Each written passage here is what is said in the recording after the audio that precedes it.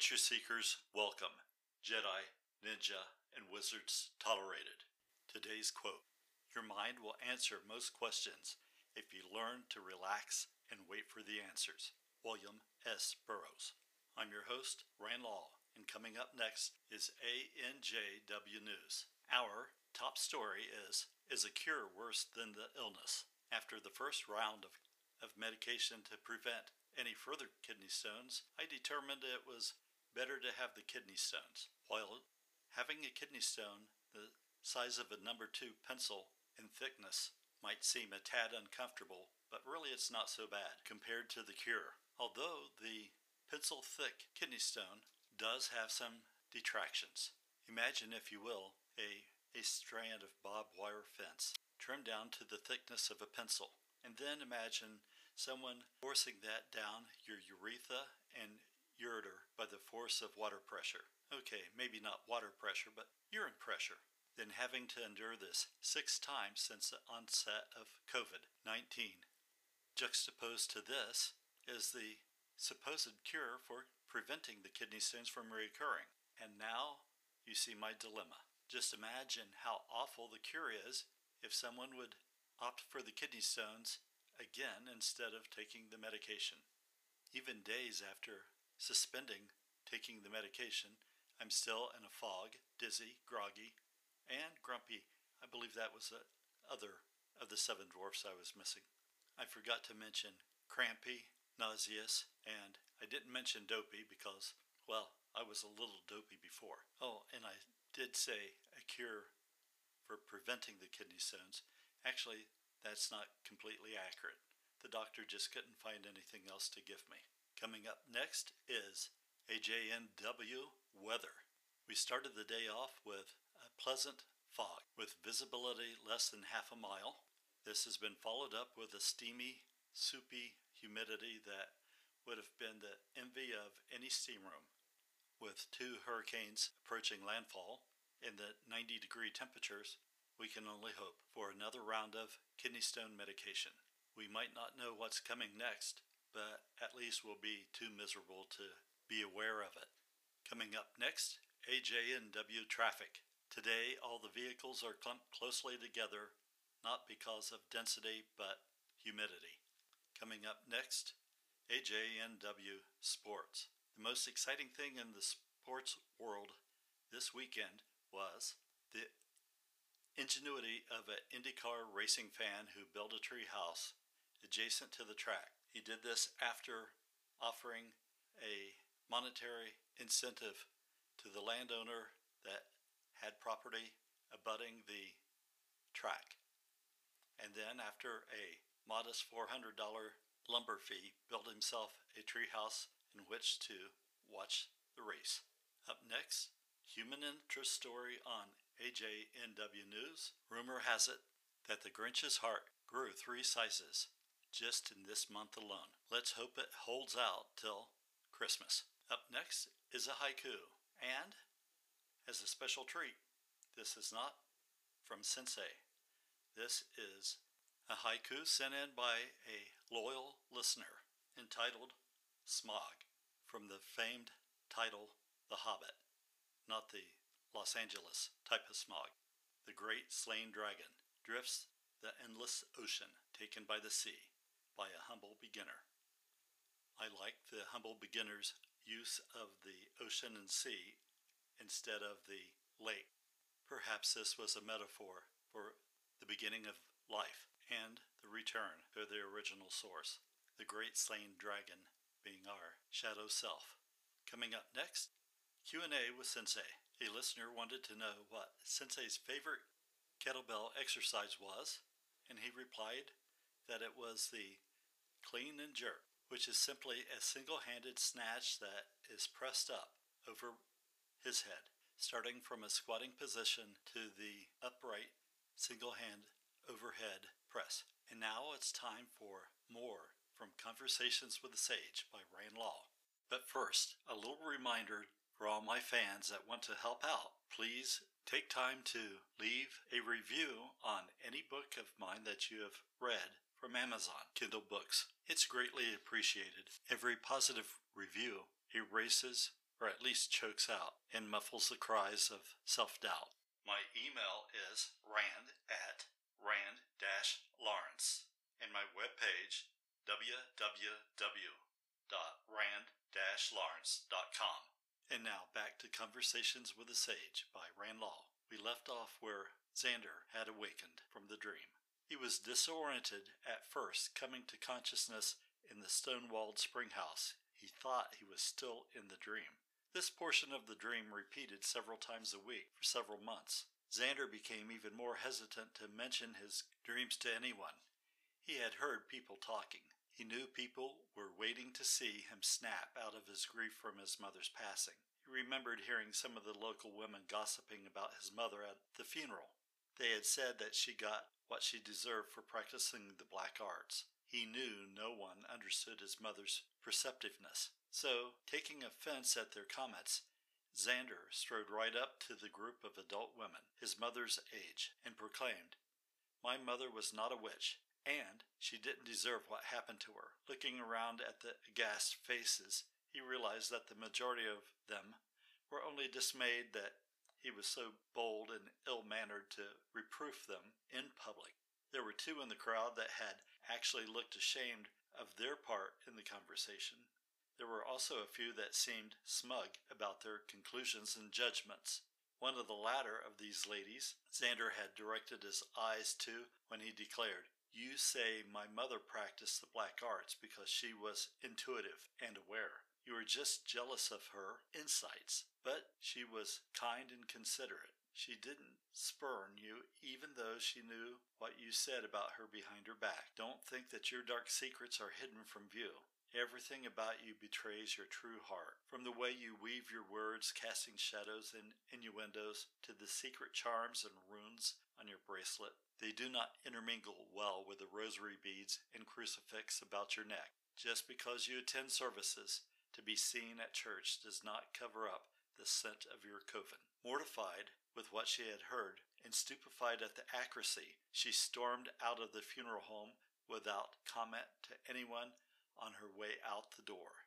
This insight, although accurate, did not help Xander's image at all with those remaining. Bob, in an effort to diffuse the tension, came over and gently placed his hand on the young boy's shoulders as he led Xander to the front of the procession. Turning toward the ladies as they departed, Bob offered this explanation. "We don't know how he knows these things. He does this all the time. I think it comes from drinking the water at the old Indian springs." A fork in the road. Time was a blur for Xander during this stage of his life. It had been 2 years after his mother's death when Bob brought home a new mother for him. Her name was Cheryl. She had also been a National Guard reservist. In fact, that's how they met. She was plump, short, and verbose, with medium brown, close-cropped hair. She wore narrow lens, black-framed glasses, and she delighted in celebrations. Xander called her by her first name, as he couldn't bear calling someone else mother, let alone mom. She was a widow and had 2 children, a daughter who was a year and a half younger than Xander, and a son who was 1 month younger than Xander. The girl, Erica, got Xander's bedroom. He and Eric shared the other upstairs bedroom that had been the den, until Eric complained that it was too small. That's when his stepdad, after a lot of complaining by his new stepmother, relented and moved Xander's things to the basement.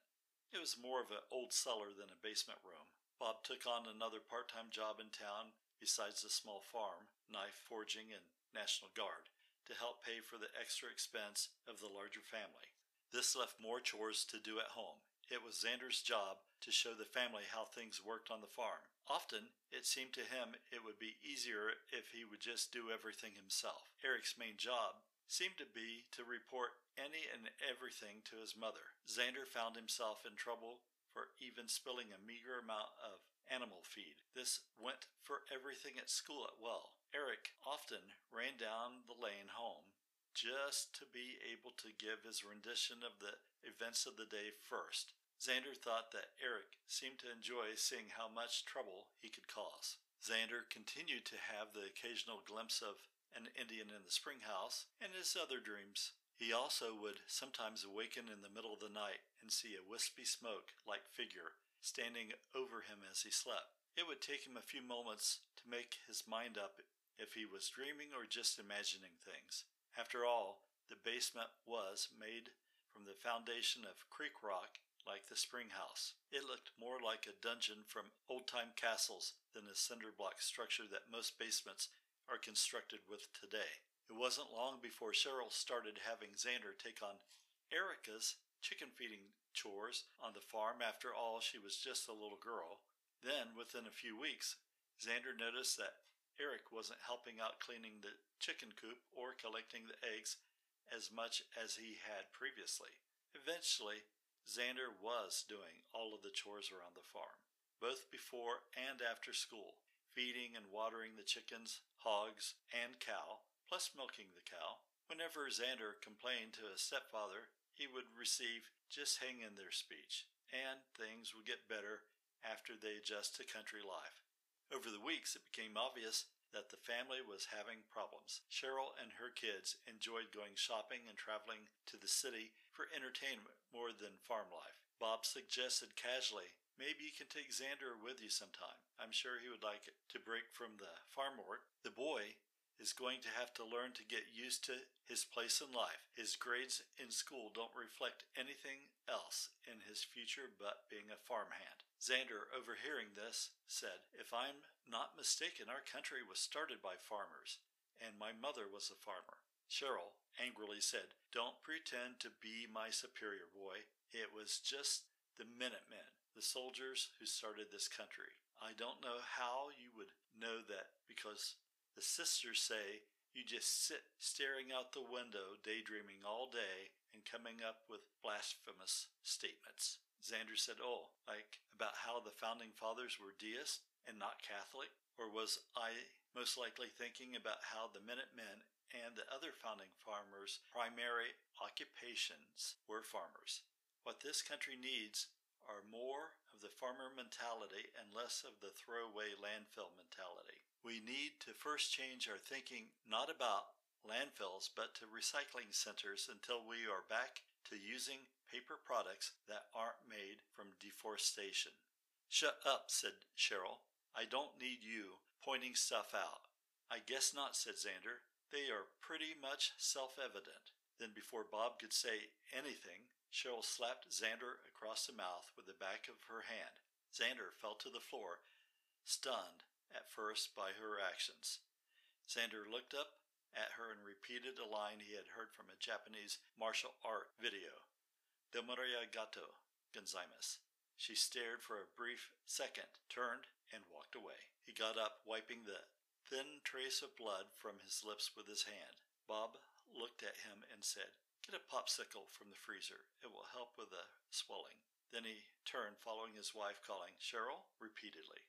Eric and Erica heard the commotion and peered through the doorway of the next room where they sat playing video games. They then returned to their game without comment.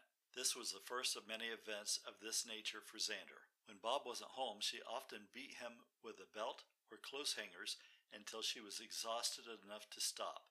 Cheryl was very skillful in her manipulation of Xander. She realized that the young man did not desire to attend Mass with her and her children, so she never forced him to come along. In the parish community, she let it be known that Xander did not trust God, and that is why he did not attend Mass with the rest of the family. In fact, when they were away at Mass, Xander played many of his mother's favorite hymns on his ukulele as he sat on the steps of the farmhouse front porch. Cheryl often brought up what a big liar the boy was and how he portrayed his teachers, nuns, at school as being evil. Many of the teachers that attended service with her began to share the same point of view about him. Cheryl was charismatic and charming when she needed to be, and this allowed her to take out her frustrations on Xander physically or verbally without hardly any chance of retaliation. She often justified striking him in the face with a palm strike, explaining that it was a proper method of punishment, as it was just a slap and not a punch in the face.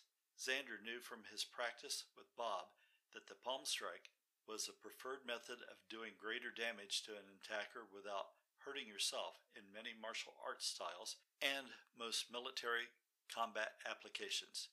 By this point, Xander didn't trust adults enough to report his abuse. He felt it would only lead to more difficulties, and secluded as he was from any outside friends or family, he felt completely alone. I highly recommend martial art instruction. Everything I do has been influenced by the martial arts. I have no weapons, but a weapon can be made. Knowledge over power. Tokushi Kempo.